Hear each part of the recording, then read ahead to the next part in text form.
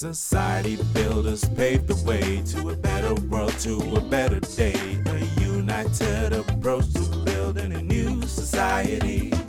Join a conversation for social transformation. Society builders. Woo. Society Builders with your host, Dwayne Veron.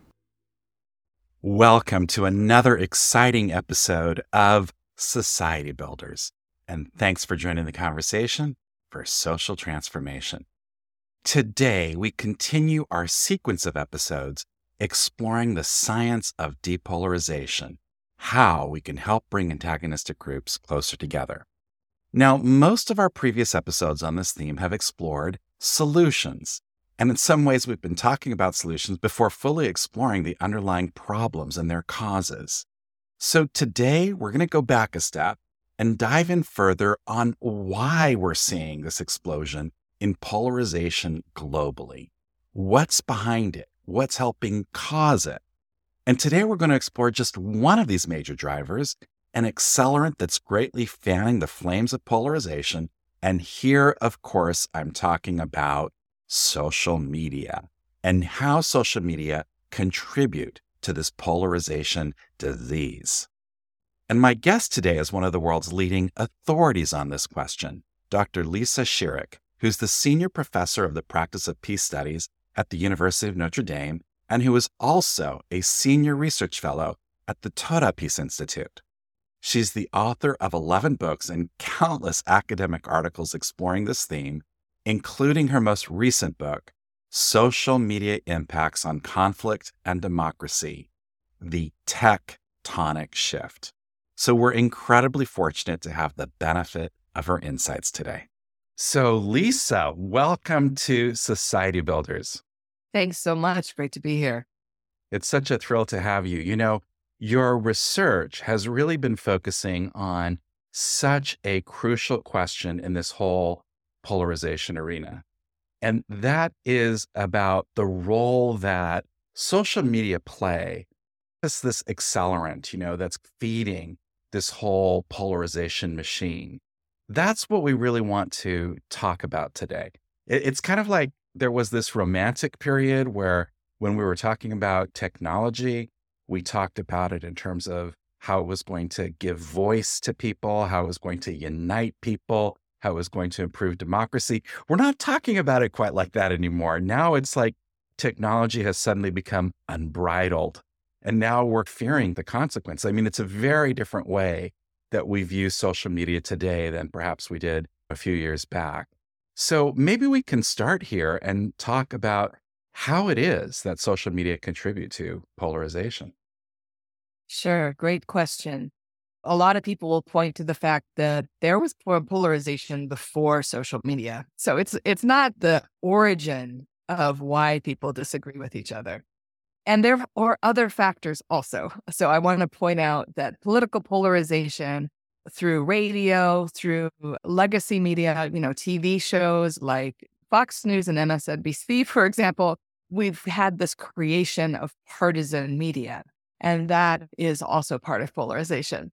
But I think the contribution of social media to this phenomena of increasing dehumanization and hatred of each other, really that it's played a big role, because the way that social media is designed rewards bad behavior. So it actually amplifies the worst aspects of human behavior in terms of, if you can imagine us driving down the highway and there's an accident and everyone slows down to look at the accident, the same way on social media. When there's an argument, that's what draws people's attention. Social media is a lot like an amphitheater or more like a coliseum where there's gladiators fighting in the center. So most people on social media are just watching. I think it's often just 1% of people on social media that are behaving really badly, arguing with each other in a very dehumanizing way, but it's contagious. So while many people might not be arguing online, it's affecting people and what they think of the world online. And I would say it's the design of social media platforms as gladiator arenas where people come to fight, and the whole design of how it helps people like watch that fighting. We can design social media in a different way. It doesn't need to be amplifying those fighting people by putting them on the stage in the middle of all of us. And I think that it's what we call algorithms on social media that drive our attention to see who's fighting today. So the first thing when you open your computer in the morning or you turn it on and you look at your Twitter or your Facebook, the algorithm's going to show you who is fighting. And so that's how it's a gladiator arena. So, Lisa, one of the themes we want to explore today is how intentional the social media push to polarization really is. I think people might assume that polarized content is naturally floating to the top, so to speak. People are clicking on content and that's naturally resulting in more polarized content being viewed. But actually, that's not the whole story. It's not happening naturally or by popular selection. There are actually very deliberate forces that are biased to amplifying the polarized content, giving it a disproportionate voice. And there are a variety of reasons for this, which we want to explore. So first, let's talk about commercial reasons why this kind of polarized amplification occurs. What commercial interests drive this amplification? Great question. So why companies want to highlight, why their algorithms highlight who's fighting today? Because, the profit is related to how long people stay online. So they make more money the longer each of us stays on their platform because they show us more ads the longer we're there. So they get money from advertisers for the minutes that a user is on the platform looking at that specific ad. So they get financially rewarded for keeping us there. What keeps us there are the fights and the arguments. But we also have to realize that the longer we're on the platform, the more information these companies are gathering from us. So they're extracting personal data from each person on any of the platforms about who they're friends with, what they like, where they are. And all of that data is then sold to advertisers to be able to target ads more clearly and precisely. So there's this twofold profit model where they want to have us stay there to watch ads, and they want us to stay there and watch other people's content so that they can gain more information about what we like and what ads to feed us in the future.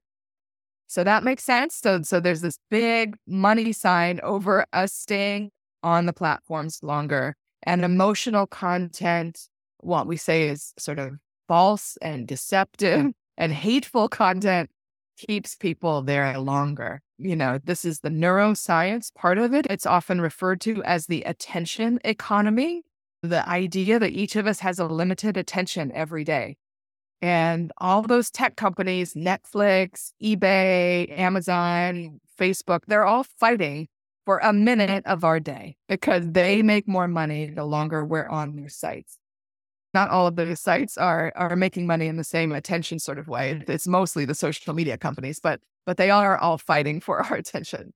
So when you have a social media company that is letting users make their own content, and users learn that making outrageous content gets them more attention because the algorithm is driving people toward extremist ideas, angry, hateful ideas.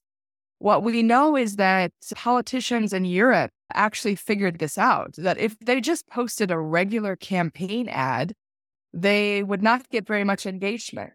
But if they used inflammatory language, sort of like very emotionally engaging language, then the algorithm on Facebook would show that to lots of people. And so politicians are like, you're making us more polarized because you've incentivized us to be outrageous in our political ads.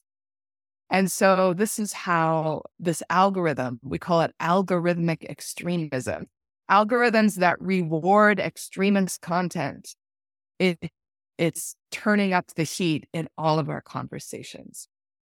So we see how this commercial imperative contributes to the problem, but it's actually a lot more sinister and malicious than this because there are also other forces driving this amplification of polarized content. And perhaps the most malicious is the cyber warfare that is taking place here. And this is all the more sinister because there are often foreign governments acting to destabilize our countries that are behind this. Lisa, can you comment on how these kind of malicious forces drive polarization? Foreign governments, and especially Russia, learned how Facebook works a long time ago. And it was before the 2016 election in the United States. And we know this because a bipartisan Republican, Democratic Senate Foreign Relations Committee did a big research project on how Russia interfered in the US election in 2016. And they interfered by gaming this system. In fact, foreign governments at that point could actually profit from creating fake ads about Hillary Clinton going to prison, creating a meme with Hillary Clinton behind bars. And this would then spread like wildfire because extremist content gets more attention. And there is an affordance, a design feature on Facebook that lets you share things with other people that wouldn't have to be there. And one of our asks in the 2024 elections is stop the share button during election seasons, because this is how false and deceptive information travels so quickly and so fast. But we know that Russia was doing that to a bunch of different candidates. So they were playing different sides. They were also pretending to be Black activists in the United States. And in those Black activist chats that Russia was posting information that, why would anybody want to vote for Hillary Clinton and we should all just stay home? So they were pretending to be different Americans. And the goal is really to divide Americans, to undermine democratic processes, to make us doubt political leaders, to doubt our media. It's sort of amplifying disinformation, but also leading to a collapse of what is true, the collapse of truth, and the collapse of trust, social trust, public trust. We can't trust who is on our side. All we sort of see online is chaotic information that's very, very polarized. And it really just sorts people into us versus them.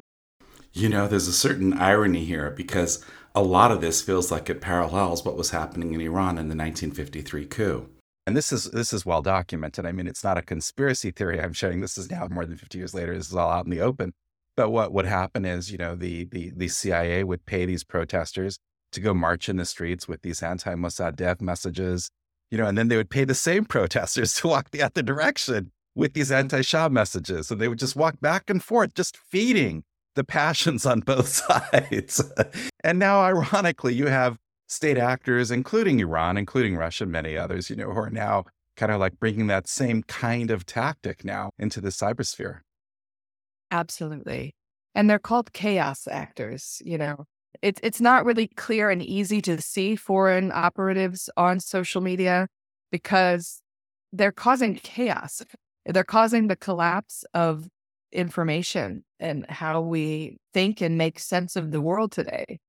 And so I think we need to understand how chaos contributes to polarization, because before there was toxic polarization all over the world, we disagreed politically with many of our neighbors, but we didn't think that they were evil or hateful. And if we had a question about why do you believe this or that, we could actually talk to them.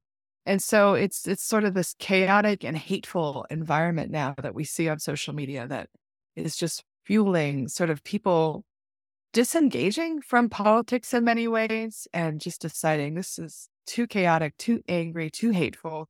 And it encourages passivity, actually. It encourages just opting out of voting and engagement.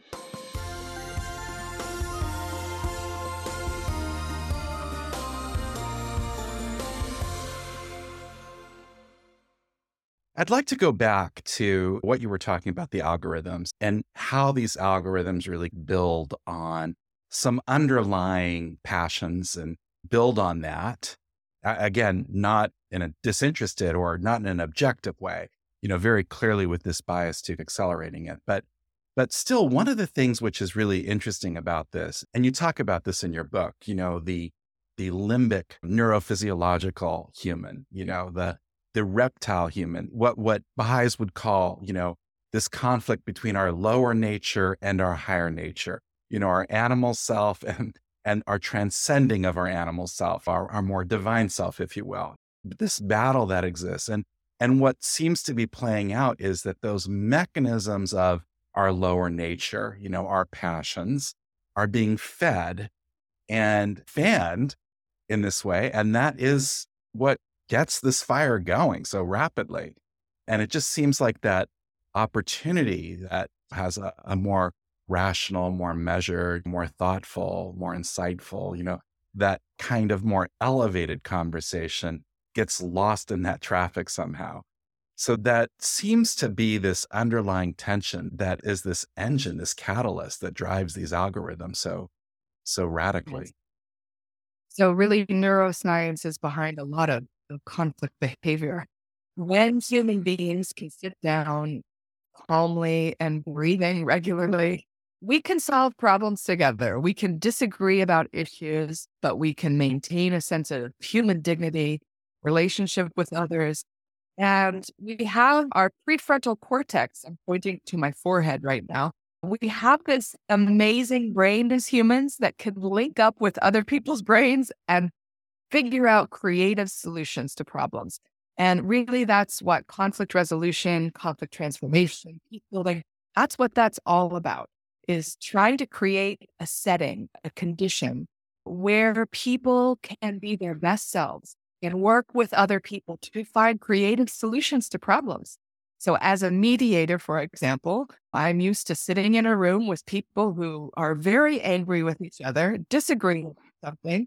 And it's my job as a mediator to lead them through a process of moving from the reptile part of their brain in the back bottom of the brainstem and trying to sort of create enough safety in the room that they can come up to their forehead where their thinking brain is, where they can actually solve problems together.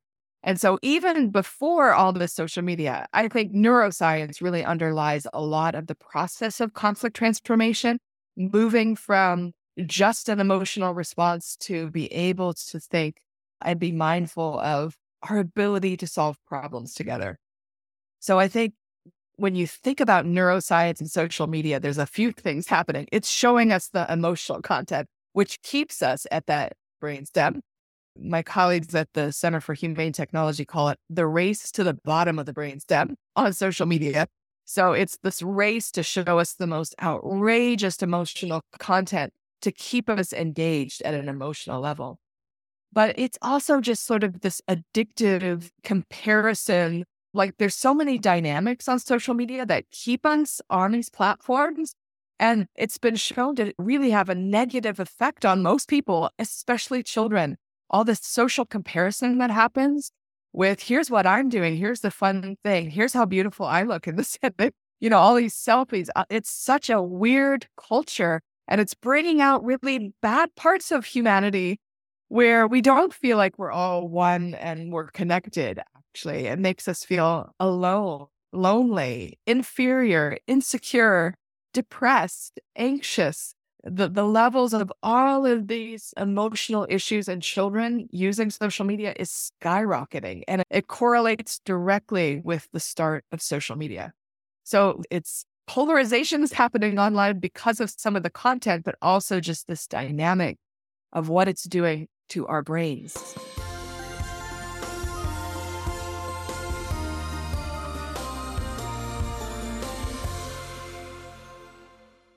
Now, let's go to a related problem. And I say related because there are a lot of parts to this other problem as well that also contribute to the polarization issue. And that is what is happening with journalism. Oh my God, journalism. I mean, we're all seeing it like it's happening right in front of our eyes. The idea of objective journalism is dead as a doornail. I work with most of the major news organizations in my professional capacity. Nobody aspires to objective news anymore. It's like objective news is seen as a ratings killer. It's a horrible thing to see. But let's talk about this. I often talk about how the idea of objective news was itself the byproduct of the invention of the telegraph. because before the telegraph, news was inherently partisan. People subscribed to the newspaper that reflected their perspective. And so this kind of perspective to a story was what differentiated a news outlet. But the only thing that was more powerful than perspective was speed. And so if you were in the Civil War, if you were at a battle scene and you could report on that, and if you could get that story back like near instantly, that would trump any kind of partisan perspective. And so the wire services were born because it was much more cost efficient to have one version of the story distributed to everybody. And the telegraph was massively expensive. And so this created this idea that you wanted to have scale to the story, really created this idea of objective news. And really, it's been in the past 20 years that we've seen the underlying technology that, if you will, gave rise to objective news get challenged largely by digital technologies, which were, of course, much faster, very different, but which are dramatically changing the dynamic of what journalism is. I don't even understand how anybody who goes to a journalism program, you're still trained to be this objective journalist, but somehow you graduate and you go into a professional news organization, or even worse, into the social media sphere, and something happens and you become a very different kind of journalist overnight. So this is a major crisis because this is the diet that we're being fed to understand the world around us. And it's just not clear what that is anymore. Well, I think that's really interesting set of observations about the history of media. Sure. Polarization, again, is a long-term human phenomena. I think there are some similarities. I talked about TV shows being more polarized now too, because as technology has advanced, it's also much cheaper to create your own radio station, your own podcast, your own TV station, newspaper. And so as the costs of technology decrease, more people create these things. And then actually all media becomes more polarized as people start listening to things that reconfirm their beliefs. So there's part of that that's happening, but I think there's some real differences between traditional media and social media. And that is, with traditional media, you still have editors, such as yourself. As an editor of this podcast, you get to decide what part of what I'm saying you keep. But an editor, at the New York Times or at NBC News is deciding what are the stories, what are the priorities to say, and how are we going to tell these stories. Where on social media, there are no editors, right? So it's everybody talking to everybody. There's no like journalist or editor or editorial board who's just making these decisions, kind of trying to follow some semblance of professional journalistic ethics or thinking about the public interest. So I think what we've seen is sort of the weaponization of the democratization of media. When social media first started, we thought of it as the democratization, where everybody can now publish. It can be citizen journalism, and we can have human rights defenders all over the planet posting their stories and sharing and starting social movements like we saw with the Arab Spring. But yes, that still is happening. And actually, social media has really democratized access to tell your own story. At the same time, we have millions of cyber armies around the world posting false, deceptive, divisive, polarizing information with the goal of dividing and undermining, splitting humanity. And so it's actually the same thing that's happened with weapon systems, because weapons are now also democratized, where it's really easy to get a machine gun now. And democratization of access to powerful tools like weapons or media has an upside and a real downside. I'm not sure there's an upside to weapons, but anyway, with media. And there are consequences to this. In your book, you have a number of examples, a number of studies that you cite that are really fascinating. I'd like to share some of these with the audience because they're so amazing. There was a study that you talk about that the Wall Street Journal did, where they found that a YouTube algorithm more often is more likely to recommend misleading content for reputable news. I mean, that's scary, right? Other things being equal, you would think that an algorithm would pick the more reputable, the more reliable news. But Here's the study saying, no, it's the opposite. You have these rumor cascades, and there's this MIT study that you talk about where false news will spread faster than true news. Again, what a shocker. How scary is that? You have this whole problem with people relying increasingly on social media for their news. I mean, half of the world's population subscribe to Meta or Facebook. They're much more likely, the people who get their news from social media are far more likely to have an inaccurate picture of the world. They're much more likely to buy into conspiracy theories. You have the problem with the whole echo chamber phenomena where because of the algorithm looking at what you're clicking on, it's giving you more of what you're clicking on, and that accelerates. And so it's easier to believe what you already believe is what everybody believes because that's the reality that you see. And it becomes harder and harder for you to even understand that there can be an alternative view because you never see the alternative view. All you see is the people who have the view that you already have reinforced more and more and more. So it just seems so consequential in terms of how people understand the world around them. Absolutely. I think the other part of this journalism piece that I wanted to mention is also how the profit model of social media, which is making money on showing people ads, has undermined the profit model of public interest news sources. That the more professional journalistic programs on TV or on newspapers, they also rely on ads, some of them, and their subscriptions have vastly declined. So many local newspapers now have gone out of business because of social media. So we actually have fewer professional journalists doing the work while we have more people getting fake news and reading what China, Russia, or Iran are planting in the US social media sphere, hiding as Americans, basically. And it's not only that, it's also that it changes the way that journalists practice journalism because they have to respond to the pressure. So just in my own interaction with journalists, just to give an example, I remember a decade ago when I would be called by a journalist for an interview, what I said wasn't good enough. Like if I said, this company is my client, they didn't go on what I said. They had to verify that. So they would call the company and they would say, Dwayne says that you're his client. Are you really his client? Like there was this need for verifying the accuracy of the story. And there was a lot of effort that was put there, but that takes time. And when you're competing with the speed of social media, you just don't have the ability to do that anymore as a professional journalist. By the time you do it, the story will have come and gone almost.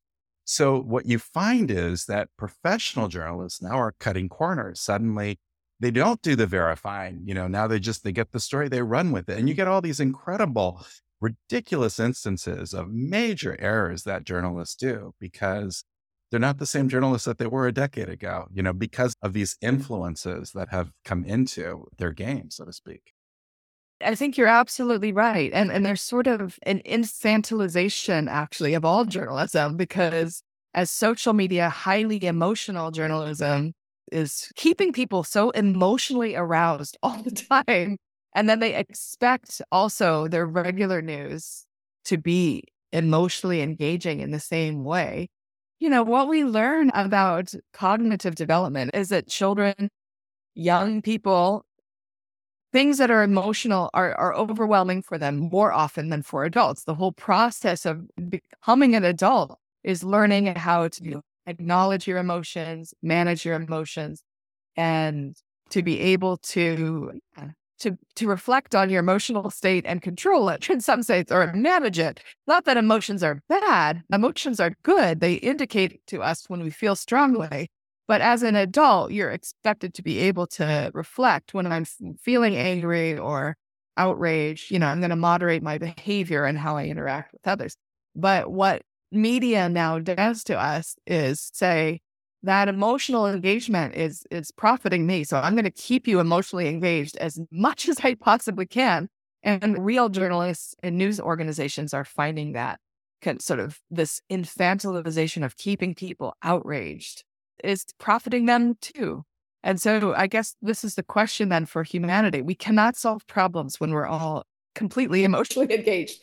how do we move people to the frontal cortex, to the front of their brain, where they can solve problems, where they can think rationally and make sense of complex information? This is degrading the IQ of humanity. And it's making it harder for us all to solve other problems: migration, the climate crisis, pollution, water shortages, all the many things that are facing societies all over the world. Yeah, this idea of shifting from, as you say, the lizard self to the rational self, it seems like that's the dilemma of our age, right? I mean, when you think about the ultimate remedy to these problems, it's not a particular social policy. It's about this much larger problem that we have of feeding this base self and trying to get that to transcend to the higher version of ourselves. I mean, that just seems like that's what it's really all about at the end of the day.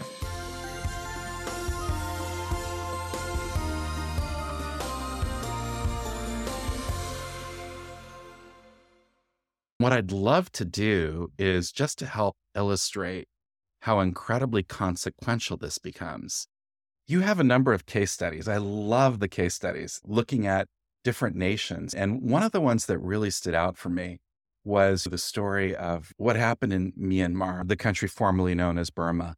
I'm sure everybody is really acquainted with this whole plight of the Rohingya Muslims, and their forced migration into Bangladesh. I mean, it's such a very sad story. But I think what people don't know, and the story that they don't understand, is the role that social media played in the events that led ultimately to this great human catastrophe. So maybe you could tell us that story so we can better understand how that all happened. Sure. So in around 2013, 2012, the Myanmar military began using Facebook to motivate and mobilize the public to be outraged at the Muslim population. And they did this by posting fake and inflammatory stories on Facebook, accusing Muslims of killing Buddhists in the country. It's a primarily Buddhist country, and it's a form of Buddhism, just like there's forms of Christianity and Islam. There's some types of religious expression that become very extreme and violent, and this group of Buddhists is very violent.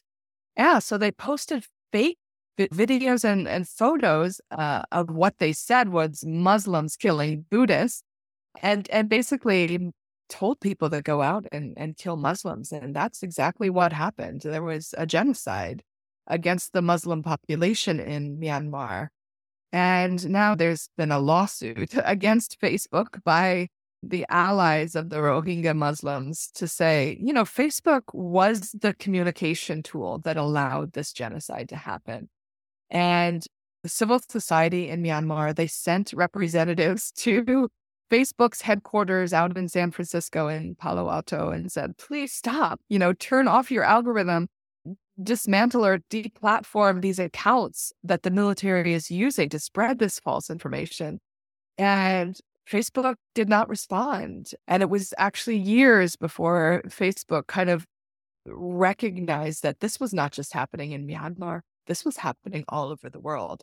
And so the authors that write the chapters in this book that I edited, they're detailing how Facebook is fundamentally changing their society and often polarizing people along existing divisions in different countries. Ethnic groups already are different. They have a different history. They sometimes don't like each other. They have different political views. But then what Facebook does is just throw fuel on that and light a match and just let it go. So from Kenya to Zimbabwe to Colombia and Venezuela, this is happening all over the planet, where violence and hate speech starts online and then quickly slips off into the real world, into real world violence. Yeah, the beauty of the chapter as well, it's so well written, is that it paints the picture not so much of Facebook being like an evil party trying to make this happen. That's not the story.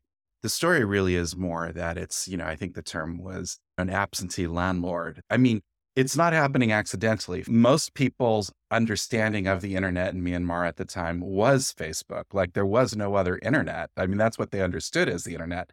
they had gone through this telecommunication liberalization program, which made mobile phones very accessible. Facebook was on the phone. For a period of time, Facebook had this program where access to its platform was free. And so that was what people could experience as the internet. It was in their local language. So it wasn't foreign content that they couldn't read. So all of this was the reason why Facebook was in the position it did. But the part that makes Facebook so culpable in the story was the negligent kind of like approach they took to their platform where, you could count literally on one hand.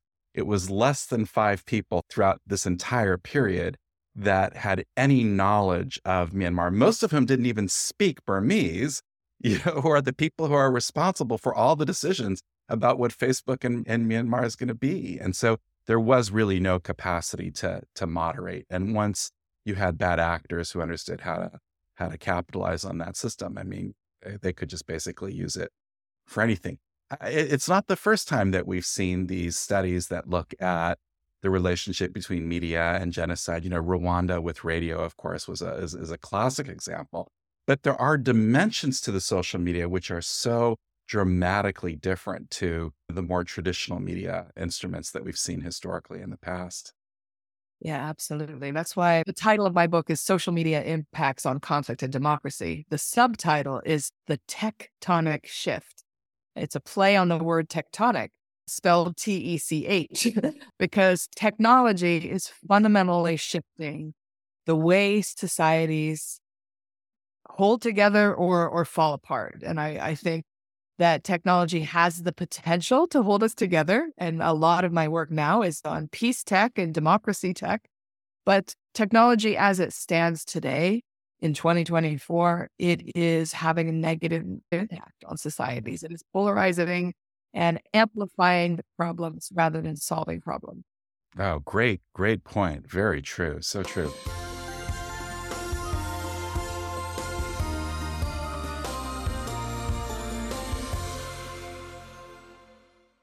So, Lisa, let's talk now about what we can do about this problem. So I think you've done a great job. You've made the case. Social media play a role, however it is that we want to understand what that role is. It's consequential for sure. And in your book, you talk a lot about social policy, those kinds of things that are high level solutions to the problem. But I want to bring you down to the ground level. I want us to talk about what we can do. One of the thoughts that I had as I was reflecting on your book was we have become very conscious as societies about our diets and what we eat. It wasn't always the case, but I mean, now you go to McDonald's or you go anywhere, you look at what the calories are, you go to the store, you buy something. I mean, we have become very conscious as a society of our diet. We may still eat bad things, but we're very aware that that's what we're doing. We eat a potato chip, we feel a little bit guilty. We've just become very aware of diet. And in the same way, I think what we click on, what we do, that is our diet as well. I mean, it's our intellectual diet, our communication diet. But what is it that we can do in our own lives, in the things that we ultimately control, in the limited circles of people that we interact with? What can we do at that level to help address this particular problem with social media? Thanks so much for asking that question because, yeah, many of the solutions are not in our hands, but we do have power in this situation. I would start off by just saying, being aware of our emotional state and recognizing when content that we see online is emotionally engaging, but maybe pushes us a little bit too far, too emotionally obsessed, or sort of what is our level 1 to 5 of emotions when we're reading something? And is it allowing us to think through the issue, or is it sort of a 5, keeping us sort of hyper emotionally engaged and wanting to respond out of that emotion rather than out of an ability to think, complex thoughts or think about the ambiguity or the complexity of the situation. So that's the first thing. And I would say, the main lesson here is if you're feeling really emotional when you read something online, do not share it and really don't even comment on it. come back later if you want to, but just really note that you're being manipulated online. You sort of, the design of these platforms is emotionally manipulated. And the more we understand that as individuals, the more we can get a hold of this manipulation and punch through it into some sort of sanity again. I love that because definitely a big part of it is creating a moment of separation between reading it and reacting to it. And if you can create that moment, it just gives you the opportunity to reflect instead of just react, which is so much a part of how those algorithms really work. Yeah. The second choice is to really look for spaces online where people are actually engaging and learning from each other, where there's some kind of norms within the group that promote learning. And so you go to online to exchange views, to actually have a real exploration of how different experiences that people have had in their life have led them to different conclusions. I think for me, I'm getting less and less interested in the dramatic arenas where people are fighting. And I'm more interested in really learning how people of the other political party in my group here, how they think about things, what led them to think about this. I'm truly curious. And I want to be in places where everyone's curious and they're willing to learn from each other. I think making that choice as an individual is a huge change, that not every space on the web is equally bad. There are places where people talk kindly and respectfully to each other and they engage with issues in good ways. I'm part of the group Braver Angels, for example. Braver Angels is a U.S. group that works on political polarization. And, they host meetings where Republicans and Democrats can talk to each other. They have moderators that help the conversation stay civil and constructive. And people are asked to come and learn. And I think that instead of battling people online, we should be thinking of it as a learning opportunity to understand how people in our communities think differently. Wow, that's great, Lisa. So pick the forums that you go into because not all are equal. Some are going to be more respectful and some are going to be, less respectful. And let's find those environments where the conversation is more dignified, more elevated. And then, we've talked so far about kind of like how we read, the social media universe, but let's talk about how you communicate, how you speak, how you talk in the social media world, and the need for some kind of new etiquette for how it is that people should communicate in this space. What do you think we should be doing in terms of building this new kind of like etiquette for expression in the social media sphere? Yes, absolutely.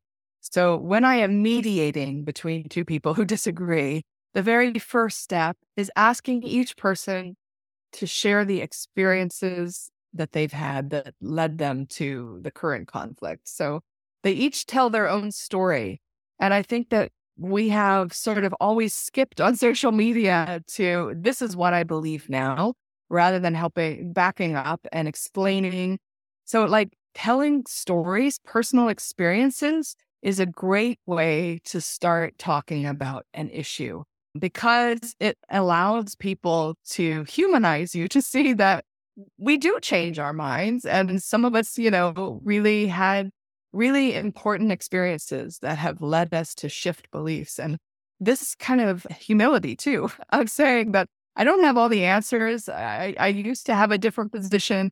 This starts creating a situation where there's a little vulnerability, but there's also just a sense of putting humanity in the center of the conversation, of people telling their own stories. I think that if that's a norm on a platform, a norm is like the middle of the road. A guideline or a rule on social media is the edge of the road. And what we don't have right now what are the norms, the middle of the road, what you should aim for. And really, social media platforms should be reminding us not only of the rules, the edge of the road, but the middle. What do we aim for? What do we aspire to here? Like to learn from each other, to share experiences, to understand different points of view. If we had pop-ups that were telling us and reminding us of these things, I think that it would be better. So we can make our own pop-ups, just write it on a Post-it note and put it on your desk to remind yourself to tell a story, share your experiences, and ask other people about what are the experiences that led you to that belief. Can you share a little bit more about your story? I use that line all the time on social media where nobody has maybe offered their story, but I'm inviting them. So I'm asking questions. I'm showing curiosity and why someone else believes something differently than I do. And that asking questions can also really take down the tone of the hostile and disagreement. And to just be respectful, dignified, elevated, human.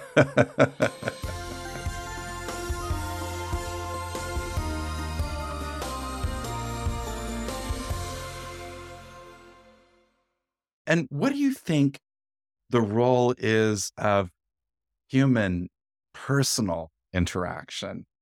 Here I'm visualizing life at the neighborhood level, and how is it that we can re-engage in interpersonal dialogue at that level?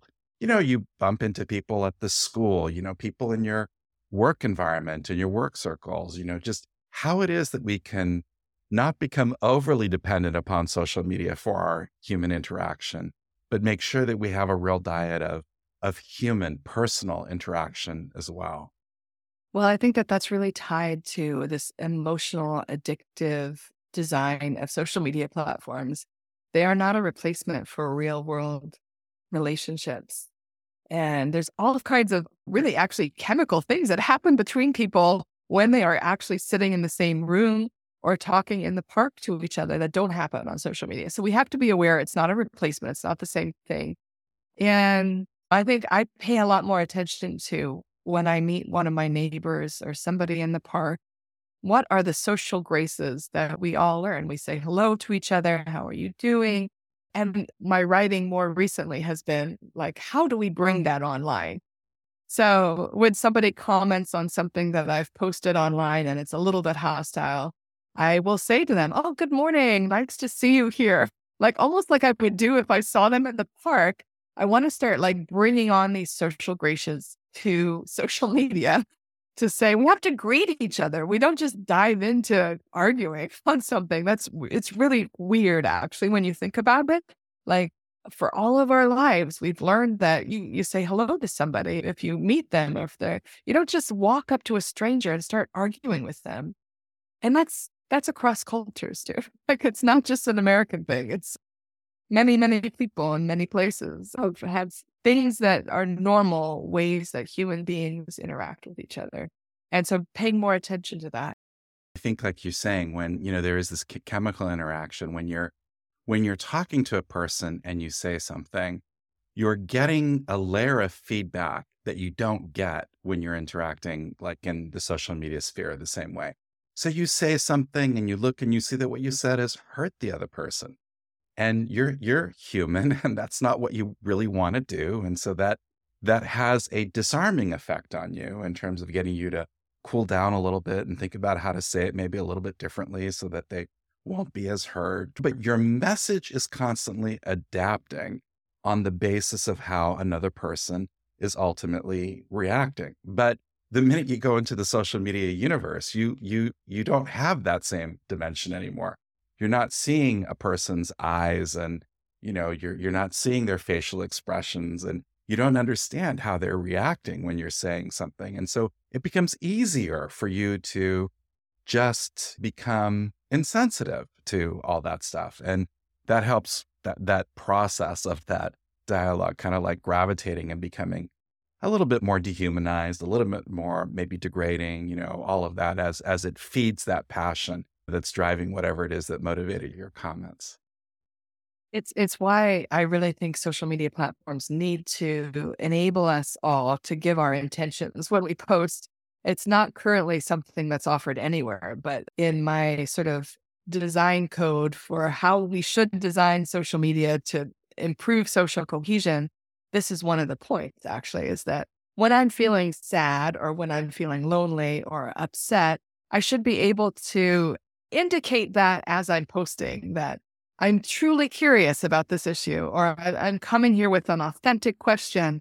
I'm not angry at you. And that we should be allowed to sort of state our intentions of the conversation and communicate what we would normally communicate on our faces with a smile or with raised eyebrows, or we have all kinds of ways in person to signal, I'm not here to attack you. I really care about you.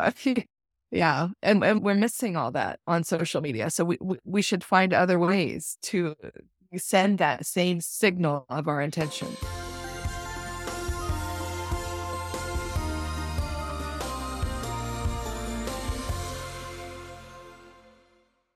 So we've been a little bit critical today because we've been looking at understanding the problem, really.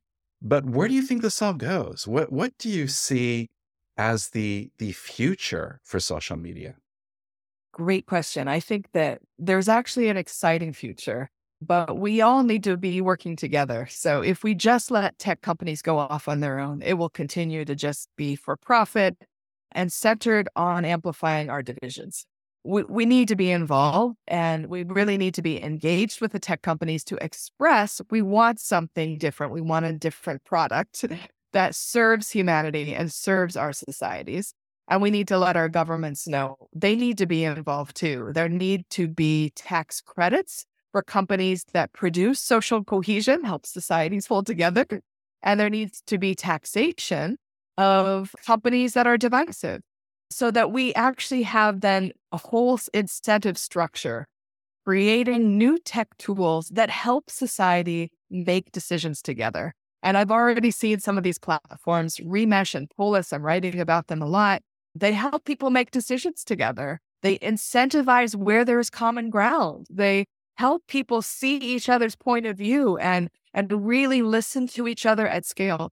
We could be building the kinds of design affordances that are in Polis and Remesh into all of our social media to ensure that every conversation brings out the best of humanity so that we're learning from each other. We don't have to have perfect harmony, but we have to be able to appreciate the humanity of the other. So that's what I'm working for, designing a social media that will enable us to humanize each other, to continue enjoying all the good things about social media, but then adding to it sort of a benefit to society, a benefit to holding us together. Wow, that is such an exciting future, Lisa. Thank you so much for sharing that. And thank you for all the insights that you shared in helping educate us on how it is that the social media universe is kind of like contributing to this polarization issue that we're all suffering from. Thanks again, Lisa. Thanks for joining us today. Thanks so much for your wonderful questions.